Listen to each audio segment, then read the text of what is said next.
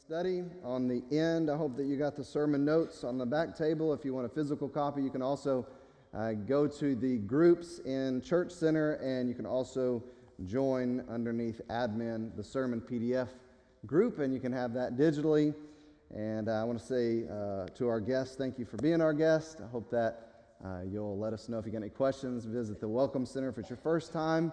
But we're going to jump right into this. So far we've seen, as we've been walking through 1 Thessalonians, that Paul has both encouraged the Thessalonians for their faith and for their love. So there's two things that he's really encouraged them and said, you guys are doing a good job with your love, you're doing a good job with your faith. But we've also saw, specifically last week, that he was exhorting them to more. You need to be more loving. You need to be more living out your faith. And all this exhortation, all of this encouragement has been in light of the end time. And this is kind of where we bring ourselves to this morning. This shift to the end is going to happen in verse 13 that we're about to read. But I want to read verse 11 first. It says, because these are the charges that preceded the shift in the Scripture. Verse 11 said this, "And to aspire to live quietly, and to mind your own affairs, and to work with your hands as we instructed you, so that you may walk properly before outsiders and be dependent on no one." And so again, some charges right before he makes this shift into the focus on the end time, right? The focus on specifically the return of Christ. And so if you look back at those verses, he said, live quietly. And what does that mean? That means don't be a busybody. Don't live also anxiously. Don't live restless. And again, it kind of pours over into minding your own affairs. Don't be that busybody. Don't gossip even further. Don't be a gossip. So don't be stressful. Don't be restless. Don't live anxiously. Don't be a busybody. Don't gossip. And work with your own hands. We shared last week, take care of your responsibilities. And the reason why this is important, again, why in the world would Paul say something about taking care of your responsibilities, working with your own hands in light of the end times? And I believe this is a big message that needs to be spoken today and received today. It is because of this. It demonstrates a love for others. Because your heart, when you're doing this, is to be a blessing to other people. And again, we live in a day and time where a lot of people are looking for a lot of stuff free. And I'm not going to get political or anything, but a lot of people are looking for handouts and not wanting to work to be a blessing to other people. And again, Jesus Christ himself came to this earth and served to be a blessing to others. That's the example that we have. Work itself is a blessing. It's a blessing to be able to work with your own hands, and it should never be despised by a Christian. I know we got some young people and some kids in here today. Listen, kids, listen, young people. You need to learn to work hard. You need to learn to be a good worker, to do everything as unto the Lord. Why? Because first of all, God has given you the blessing of working. Number two, it's a blessing to be able to work to bless others, to serve others, to be able to give to others, to be able to do for others. Not looking for what others can do for you, but what you can do for other people. Again, a man who's willing to work with his own hands demonstrates his love for other people by being willing to humble himself, provide for his own needs, so that he doesn't depend on other people. But again, providing for himself and other people. Verse 12, there are good reasons for the exhortations of verse 11. Of course, he explains in verse 12, because that type of behavior, that type of work ethic, that type of testimony wins the respect of non-Christians. It's so important for us to get that. Love of this kind is appreciated by everyone. When we have the mindset that we want to be a blessing to other people, that we want to work so that we contribute, so that we are helpful. Again, Paul placed this importance on the testimony of Christians before outsiders and unbelievers, not just for the church. Yeah, the church should take care of itself. Yeah, the church, everybody should contribute and serve and help and give and all those things, but we should do that in the world because, again, that's a great testimony to those who are outside of the family of God. He discouraged these Thessalonian believers from receiving or expecting financial favors simply because they were fellow Christians. And that can get kind of difficult because we can live in an attitude of expectation that other people should be doing something for us. And again, the mindset, and especially in light of the end times, is that we should be looking on ways to be blessings to other people. He was, on the flip side of this coin, I want to address this before we get into verse 13. He was also not necessarily promoting a fierce spirit of independence. And that can be a danger inside of this as well. Well, I'm just minding my own business. I'm just doing my own thing. I'm not worried about anybody else. I don't need anybody else to worry about me. No, he wasn't promoting this fierce spirit of independence. He wasn't saying that Christians must become completely self-sufficient, because that's not even the design that Jesus put in place for the church. He called us a body. He said that we were fitly joined together. And when every part completely does what it's supposed to do, it strengthens the whole body, and in the strengthening of the body, it brings glory to the head, who is Jesus Christ. That's Ephesians chapter 4, if you want to read it.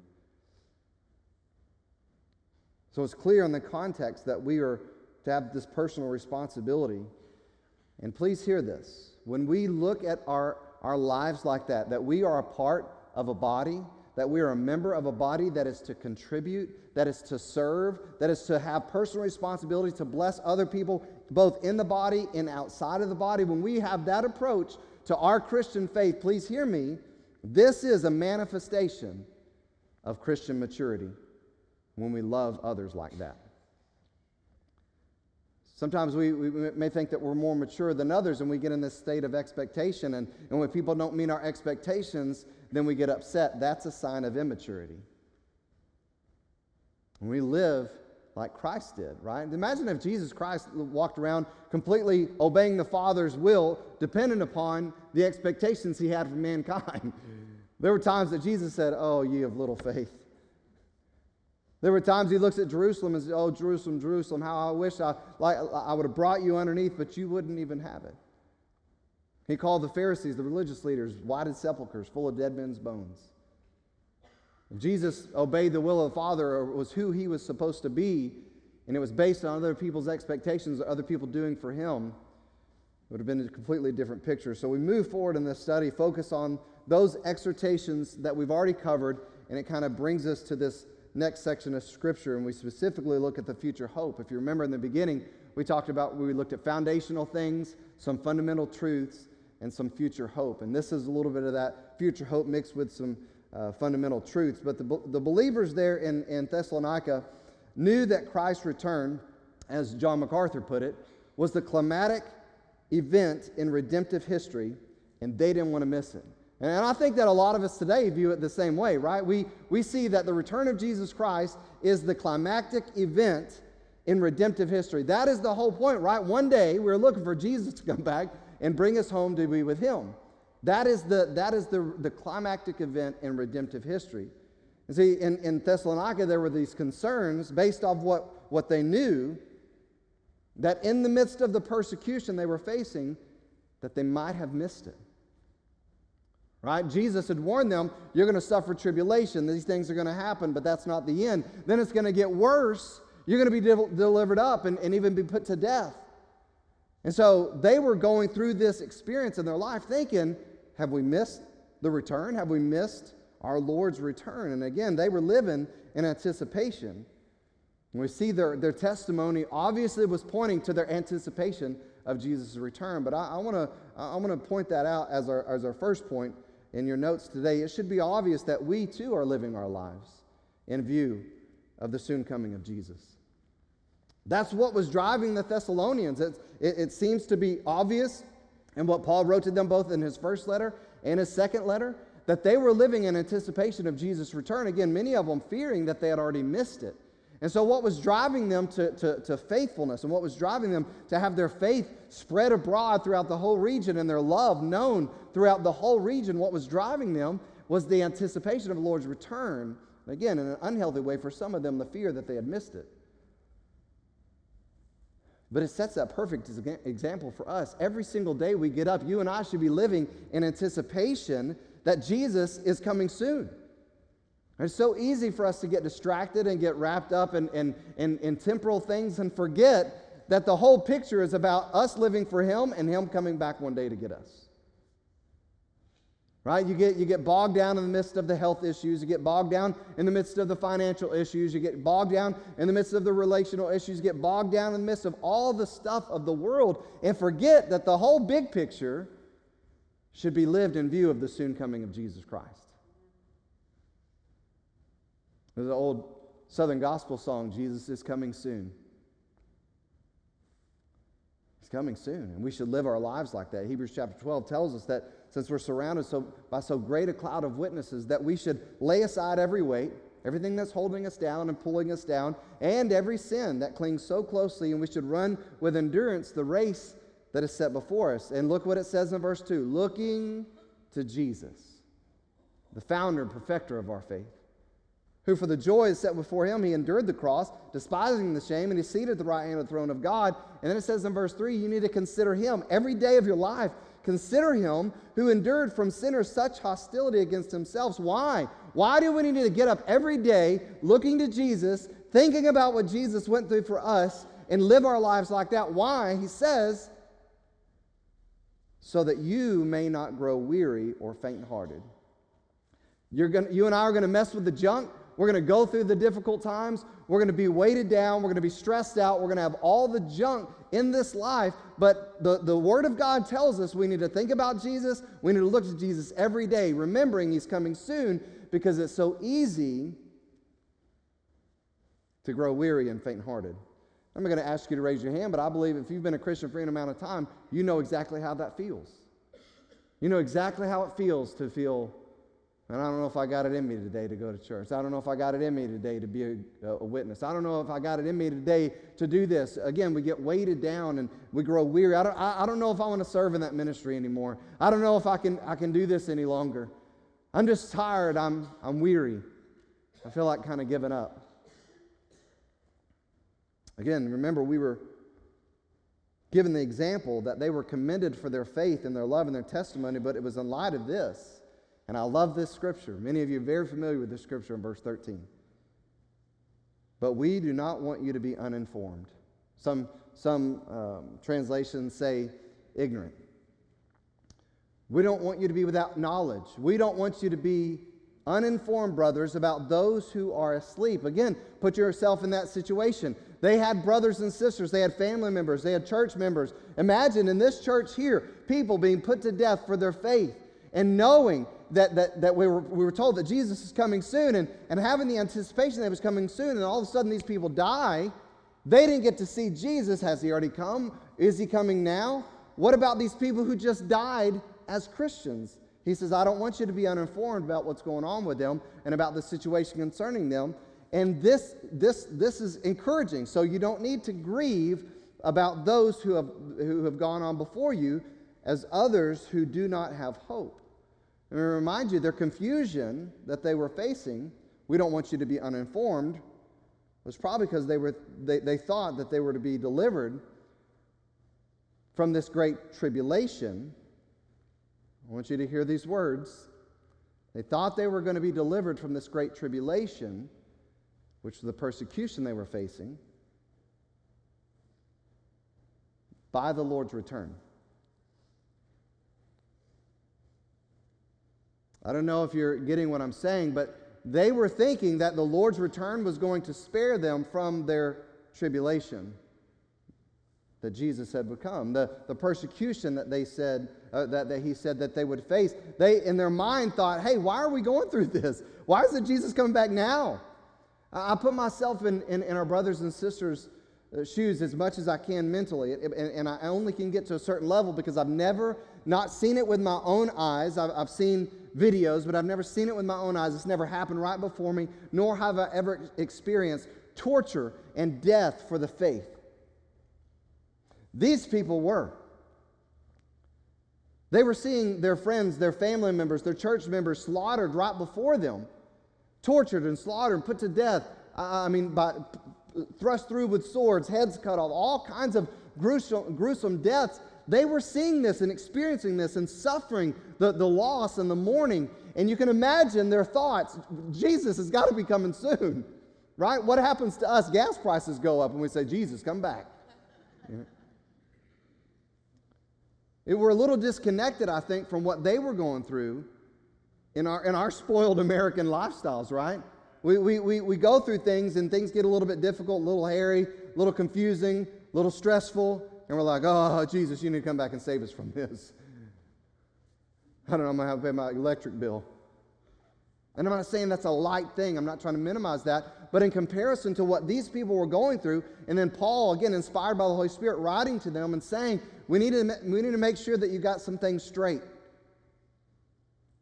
You're mourning and you're suffering and you're struggling. You got your moms and your dads, your brothers, your spouses, your kids are being slaughtered because they trust Jesus for salvation. And you're watching this and you're going through this and you're mourning and grieving through this, and we want you to see this from the right perspective. You don't need to be grieving like other people who are grieving that have no hope. If you remember back in chapter 3, verse 3, so that no one would be disturbed by these afflictions, he said. For you yourselves know that we have been destined for this. He's already addressed them about the persecution and suffering they were going through. He said, for indeed, when we were with you, we kept telling you in advance that we were going to suffer affliction. And so it came to pass, as you know. Again, Paul was reminding them this is exactly what Jesus said we would go through. That we don't need to get stirred up, that oh, he's going to come rescue us from this tribulation. He's going to come rescue us from this suffering. And the reason why I'm bringing this out, church, please hear me, is I pray, and I've said this many times from this pulpit, I pray it never happens in our lifetime. That we suffer in America the persecution that our brothers and sisters are suffering around the world. I pray that I never have to be put to the test like that. I pray that you and I together never have to be put to the test like that. But I believe in recent history there have been hints that have come across even our world here in America that give us a little bit of indication of what things could be and how quickly things can turn. How illegal it might become to be a Christian or to gather as a church family. Is that we distance ourselves from it because we're not suffering the affliction, but the reality is we may just be 1 month away, 1 year away, I don't know, 1 week away, 1 day away, I have no idea. But we've seen how things can change seemingly overnight.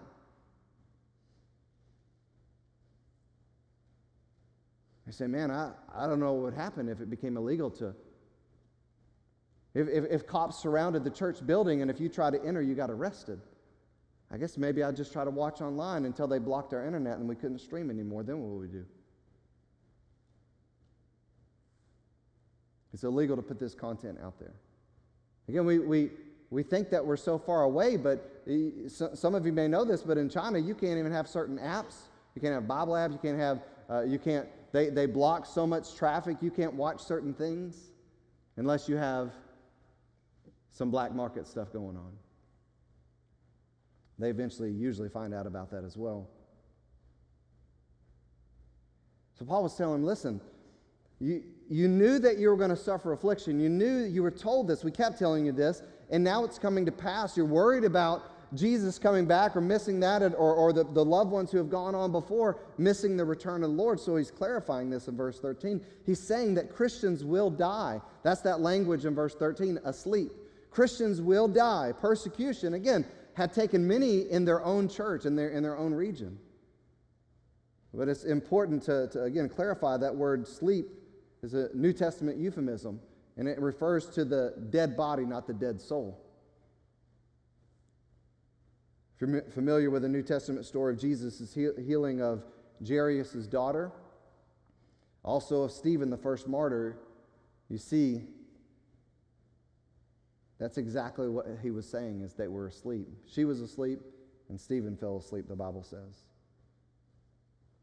Verse 16, it says that those who have died in Christ are those who are asleep. And I want to remind you that these believers had been through so much. I can't depict it with words. We couldn't put it on the screen, but they were suffering. They came to faith in the midst of the suffering, affliction and death. Yet in the midst of them coming to faith and seeing some of their loved ones die, They continued to live the life they were supposed to. And even though there was a concern that they had missed the return, it hadn't caused them to let up any. And I think that's a great encouragement to us. Paul is simply encouraging them about the future hope in light of the present affliction. There is future hope in light of the present affliction. If it gets difficult for you in this life, whatever, health-wise, financially, relationally, spiritually, and even if it gets physically difficult and persecution comes, always be encouraged about the future hope in light of the present affliction. A major part of this encouragement is this: our understanding and grief for those who have already died as Christians should look different from those who don't have the same hope as we do. And that's what Paul said. You don't need to grieve for those who are in Christ who have died like those who are outside of Christ grieving for their loved ones.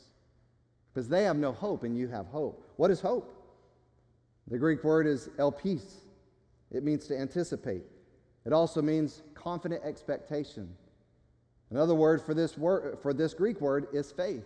It's not the same word as pistis, which is faith for salvation, but it's connected to it. It's not that wishing, it's not hoping, it's confidently knowing. Paul said we grieve for those who have died, our loved ones, even and especially those who have died in Christ. And I will go further to say this, even more so those who have died because they were in Christ. I will say this, I don't know myself personally that I can recall anybody who has died in Christ for Christ. Maybe you do. Maybe you have been connected with somebody who suffered affliction for their faith and they died as a martyr. Maybe you know somebody who died for Christ. I don't know that I know anybody like that. I know people are ministering to people like that. But I don't know anybody. This is what they were living in, though. So why was Paul's approach in encouraging them? Why was this his approach? The misunderstanding that they had in their thinking that the day of the Lord had already happened, or that somehow it was going to happen soon, right then with them, was that those who had already died in Christ had missed the glorious event of Christ's return. Can you imagine that? It would be sorrow upon sorrow. Put yourself in their shoes, your wife, your husband, your kids, your brother, your sister, they die. They were living faithfully for the Lord, and somebody came along and beheaded them because they were Christians. Somebody came along and thrust them through with the sword, burned their house down, and everything was done. They were dead, all their possessions gone. Imagine mourning that. Imagine suffering the mental and the emotional anguish going on with your spouse or your kids being put to death because they were followers of Christ. And then in the back of your mind, when it comes racing to the front of your mind, is this: well, Jesus is coming back. Are they going to miss when Jesus comes back? We've been living our lives in anticipation of our Lord's return, and now they've died. What about them? Are they going to miss it? Are they going to completely be absent from Jesus' glorious return? So you would grieve not only the loss, but would grieve their loss in your ignorance. And that's why Paul said, we don't want you to be uninformed about those who are dead. Look at verse 14. For since we believe that Jesus died and rose again, even so through Jesus, God will bring with him those who have fallen asleep. So he says, listen, I want you to be encouraged. I know you're grieving. I know you're mourning, but we don't grieve like others who have no hope. You're worried about those who have died in Christ, those are your loved ones who have been martyred for the cause of Christ. We don't want you to grieve like others who have no hope. We want you to be informed. We want you to know what's going to happen when Jesus returns. We know he died and rose again, and God will bring with him those who have fallen asleep. Number 2, in your notes, it should bring overwhelming joy to believers that we will be reunited with Christians gone before us at Christ's return. I know it's a long point, but it's an important statement. That's why it's the point. It should bring overwhelming joy to believers that we will be reunited with Christians gone before us at Christ's return. I know we've had to say goodbye to some loved ones in our church family. Well, from the beginning, of course we have from the beginning, but I think some of those that in the last several years, we've said, man, this is tough. Everyone's tough. Sometimes we don't have answers. Sometimes we see God's hand in it. But it should bring us overwhelming joy that when He comes back, He's bringing every saint that has died in Christ with Him. There's no question Jesus is the prize. No question that meeting Him when He returns will be the climax of our existence at that point. That will be the greatest thing we have ever experienced, ever. Salvation would be number one right now. If you're saved, you're a Christian, the day that you were transformed and made a new person in Jesus Christ by the power of God, the working of the Holy Spirit, that day is the pinnacle of my life and your life right now. But one day, soon, He's coming back, and we will meet Him in the air, and that will be the climax of our entire existence. Not only to have our Lord living in us, the Holy Spirit, not only having been a new person, but reunited face to face with the God of all creation, the Savior of the world, our friend, the lover of our soul. It will be the greatest moment of our existence at that point.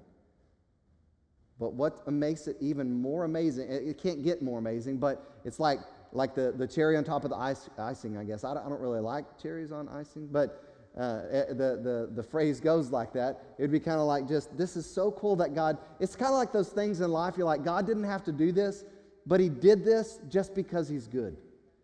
Just because it was already sweet, it was already amazing. You don't need to do anything to change it. It's perfect the way it is, right? Like, don't mess with the recipe. But yeah, let me just put this on you. Oh, well, that does make it a little better. It's not like, could it be better, but that's cool. God was just good in this. So part of His amazing love and comfort for us is this truth, that the people that God put in our lives, that we loved and that we connected with, sometimes lived a lifetime with, will be part of this glorious moment. That is amazing. Like, God didn't have to do that, right? He didn't. He's God. He doesn't need to come back and judge the world with the saints like He's going to. He doesn't have to do that. He's chosen to do that. And it's amazing that a part of our encouragement and hope, confident expectation, is that when He does return, everybody who we loved and were connected with, lived life with, again, maybe lived lifetimes with, they will be with Him when He returns. I want you to imagine with me, though, this truth that God was delivering to these believers must have been just that at that moment, overwhelming. Again, I don't know anybody who's died for Christ as a martyr. I don't know anybody who has suffered persecution like that. I've read countless stories. Again, the Fox's Book of Martyrs. I read The Voice of the Martyrs now. I see videos. I see all kinds of stuff now of our brothers and sisters suffering tragic things, terrible things. Wives losing their husbands and their way of living and their homes and their kids on their way to school.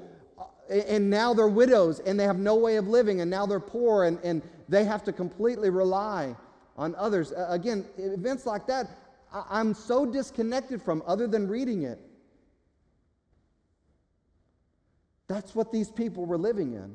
And so you can imagine how God, through the comfort of the Holy Spirit, brings them this message and says, look, you don't need to grieve like those who have no hope, because when Jesus returns, not only will you see Him, but you will see all those who are asleep.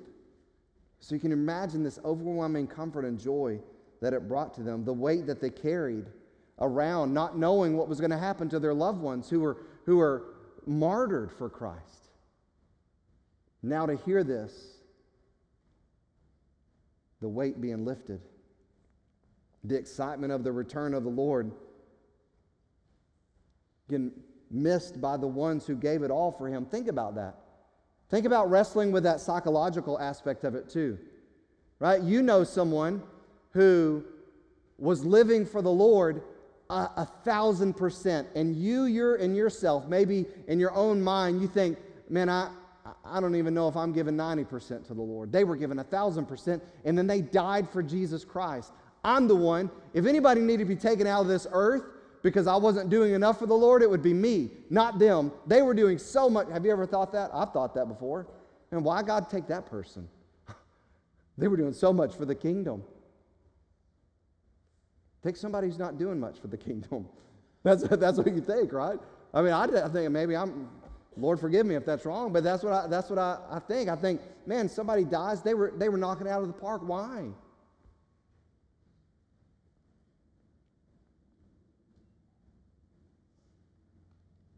And then to know there will be part of his return, bringing them with him. Not only that, but being under the weight of persecution themselves, you can imagine that they didn't have this fluffy kind of thought when it came to Jesus' glorious return after this, right? They were being persecuted. And so they weren't thinking, like I said a while ago, oh man, I can't wait for Jesus to come back. Then I won't have to worry about diets. I won't have to worry about gas prices. I won't have to worry about, health issues. I won't have to worry about this. Again, all of these are normal things, and I'm not downplaying them. These people were dealing with stuff like that, normal everyday afflictions, but they were also suffering persecution. And so they were not thinking about Jesus coming back to them, coming back to get them in light of their financial woes.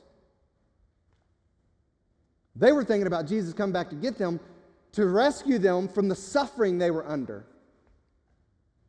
Because they were Christians. Not because they lived in a certain country, but because they were followers of Christ. So the glorious return of Christ not only was a great blessing, it wasn't some fluffy kind of idea of rescuing them from their struggles as humans. It was salvation from persecution and tribulation. It was overwhelming joy for sure when they received this, and it should do that for us. We have to ask ourselves, does it? Are you so looking forward to the return of Jesus Christ?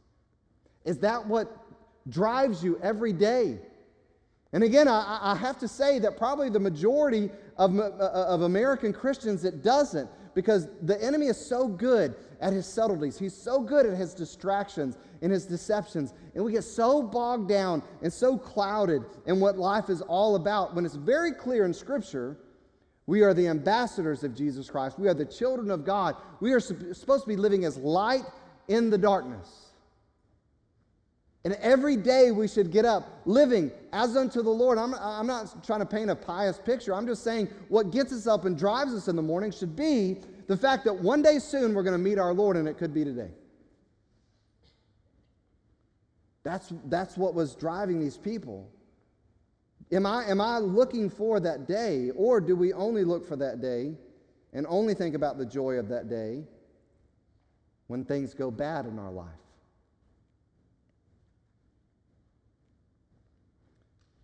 Well, I think it should be a normal response now that we know the truth, right? They didn't have it until Paul delivered it to them through the Holy Spirit.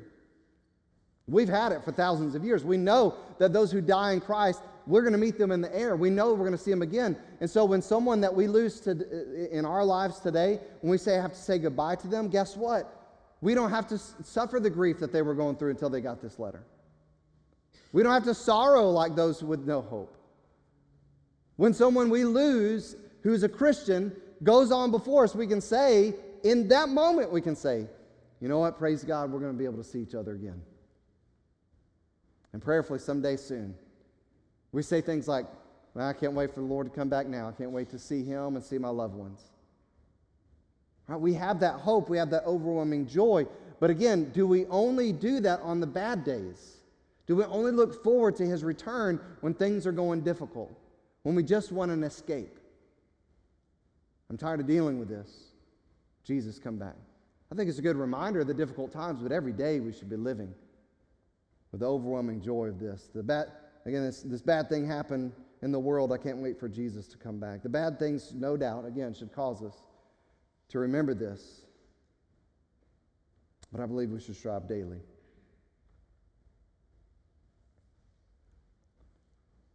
Do we forget the overwhelming joy when good things happen of His return? Do we forget that overwhelming joy of His return when good things happen? Maybe do we even cling more to temporal blessings because of the good things happening? Right? Think about it.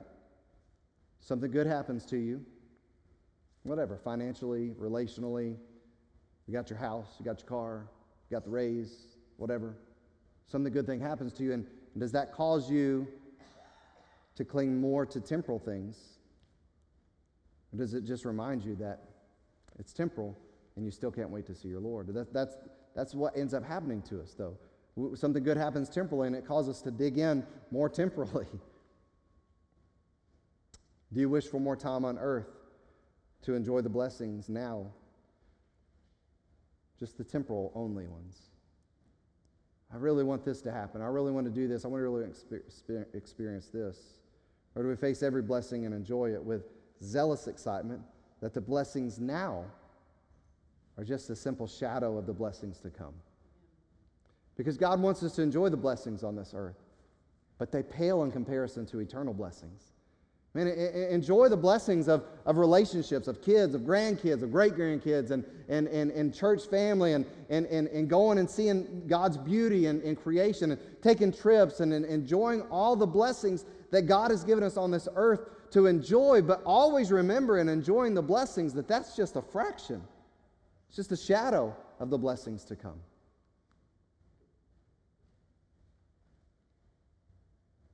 2 Peter chapter 3, since all these things are thus to be dissolved, temporal things, what sort of people you ought to be in lives of holiness and godliness, waiting for and hastening the coming of the day of the Lord, because of which the heavens will be set on fire and dissolved, and the heavenly bodies will melt as they burn. The temporal elements, everything temporal now that we get so bogged down in and so stressed over and so amped up about, they're going to pass away. But on that day, when we see Him and are reunited, the eternal blessings will flow and the temporal ones, again, will fade away. He's going to bring with them those who are saved when they died. The meeting and the reunion is going to be epic. And that's where the shift happens in this letter. First, we saw it should be obvious that we are living our lives in view of the soon coming of Christ. Secondly, we saw it should bring overwhelming joy to believers that we will be reunited with Christians gone before us at Christ's return. And last, third point is this: it should fill us with wonder, anticipation, and comfort for the mode, method, and the meeting that we will have at His coming. Again, I know another long point, but we should be filled with wonder, anticipation, and comfort for the mode and the method and the meeting that we're going to have when He returns. Verse 15. Why do you not need to grieve? Why do you not need to grieve like those who without hope? God's going to bring with Him those who are in Christ. He says, here's why. Here's why you don't need to do that. Because we declare to you by a word from the Lord that we who are alive, who are left until the coming of the Lord, will not precede or go before those who have already fallen asleep in Christ. For the Lord Himself will descend from heaven with a cry of command, with the voice of an archangel, and with the sound of the trumpet of God. And the dead in Christ will rise first. Then we who are alive, who are left, will be caught up together with them in the clouds to meet the Lord in the air. And so we will always be with the Lord. Therefore, encourage one another with these words. Again, they were struggling. They had lost their spouses, their kids, their grandparents, their brothers, their sisters, their church family to persecution. They were struggling. Have these people missed the day of the Lord? Are they going to miss the day of the Lord? Paul says, look, I don't want you to struggle and mourn like those who have no hope over those who have died in Christ. Because here's what's going to happen. God's going to bring with Him those who have already fallen asleep. And here's how it's going to happen. And the way this happens, and these truths inside of this, you should find comfort and encouragement in. So many things to point out here. I want to do this and we'll close. First, Paul declares the source of what he's telling them, God's very word. Second, Paul and both his team and his audience are put in the context of those who are alive. Right? This is 2,000 years ago. So Paul said, then we who are alive and left. Paul, again, his audience and his team, he puts them in those who are alive when Jesus returns, which is interesting because the definition of left is to remain or survive. So in Paul's mind, they were thinking that they were going to survive this tribulation, even though they were to expect affliction and even death for the cause of Christ. He was anticipating being alive at Jesus' return.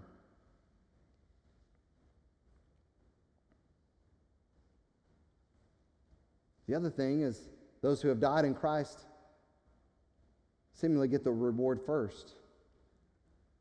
Right? We think, man, they missed out. And Paul says, no. They actually get the reward first. Those who died in Christ, for Christ, they're going to be part of the first part of this. Paul was fully expecting to be alive at Jesus' coming. He was living his life like that, and he charged the church to do the same. You need to live like Jesus is coming back. And this is vital. Why? Because Paul was given insight into this great day. He or anyone else knew when this would happen. Jesus himself said, no one but the Father knows this, not the angels of heaven nor the Son, in Matthew chapter 24. And it's important to note that we can often view death as an end, even as Christians, right? Somebody dies and we're like, oh no. And again, we sorrow, we mourn, we grieve. But for the Christian, we have to remember that death is the beginning. It's a door. It's a door into the eternal presence of God Almighty. I'll put a few of these things in there. Number one, here's the things surrounding the event, the mode, the method, and the meeting. Number one, the Lord will descend from heaven. That's the truth. He says that's what's going to happen. When that day comes, you say, is this hypothetical? Is this something that is an allegory? No. He says the Lord will descend from heaven. If you remember, when the disciples were on the Mount of Transfiguration, they were looking up. They said, why are you looking in the sky? This is an Acts. He said, in the same way that you saw him ascend, the same way he's going to come back. What's going to accompany his descent from heaven? There's three things: a cry of command, a voice of an archangel, and the sound of the trumpet of God. All this crazy stuff happening in our skies recently, right? For Christians, it should remind us, one day that sky's going to break open. They're going to be wondering about what that thing is in the air. Some of them, every eye shall see him, the Bible says.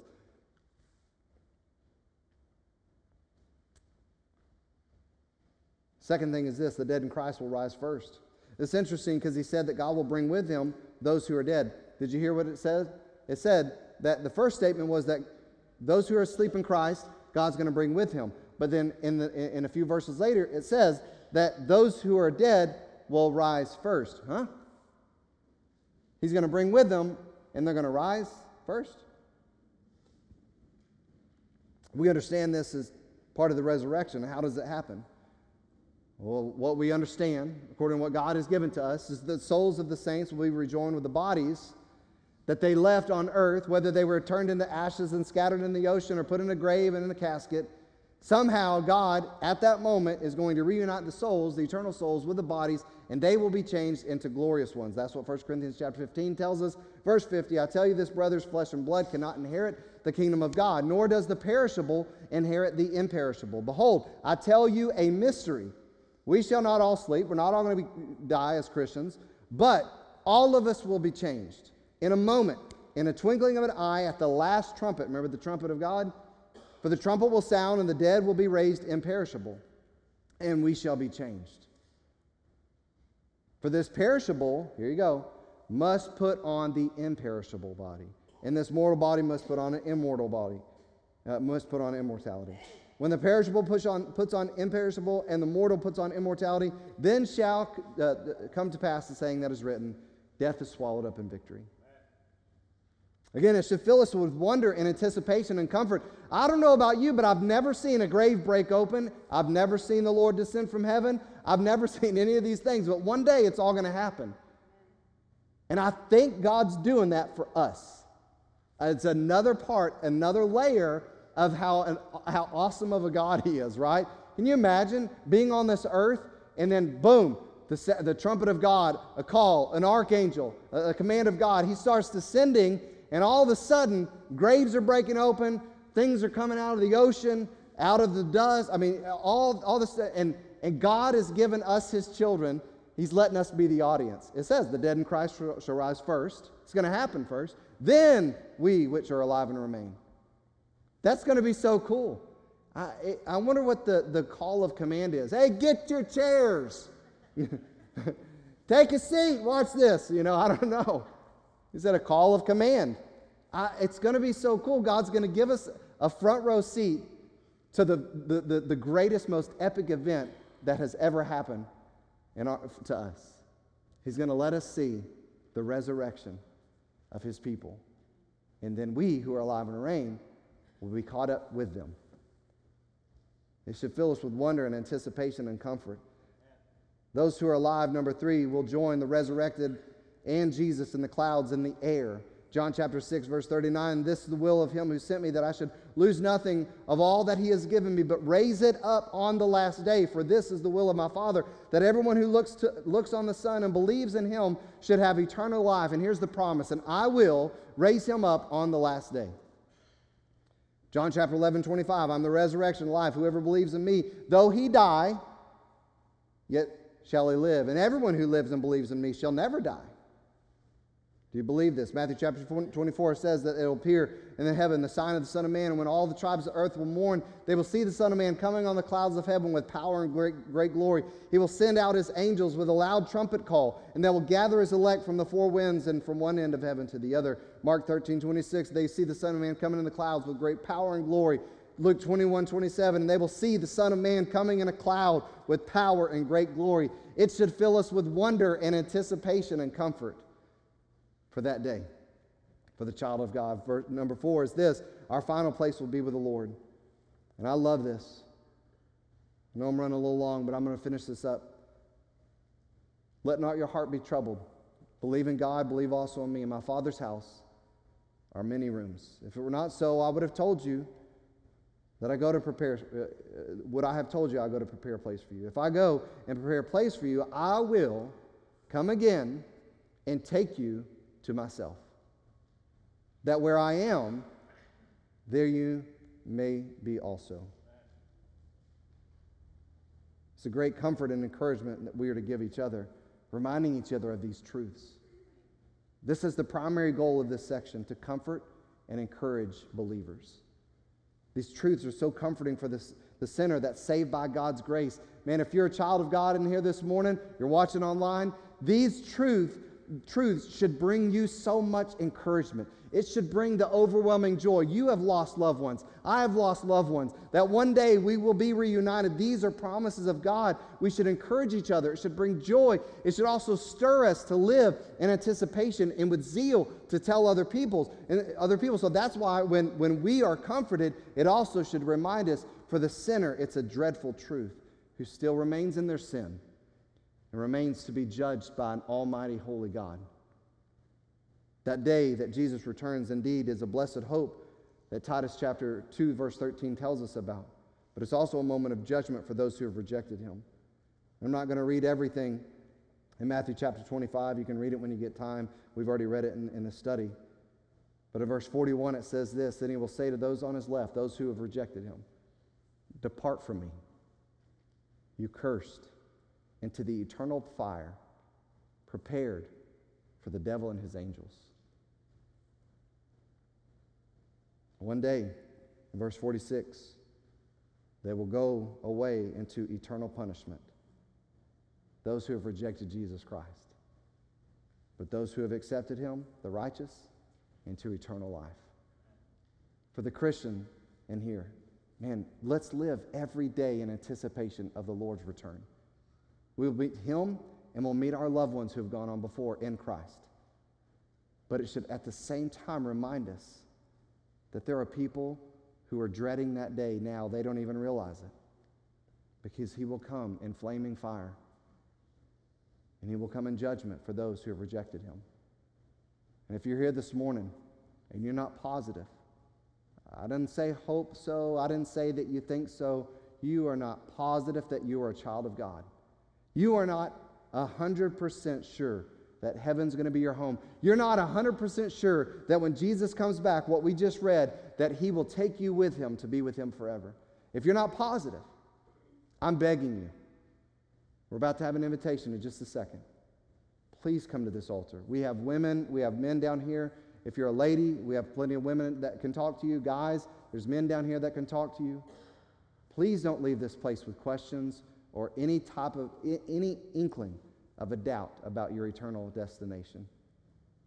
Because when he comes back, it'll be like that in a twinkling of an eye. And there will be no more time. There'll be no more opportunities. They will all have passed. And judgment will be the next thing for all of eternity that you experience. And so I'm begging you to come today. Get that sure. God loves you. He died for you. He rose again so that you would have eternal life, not suffer punishment.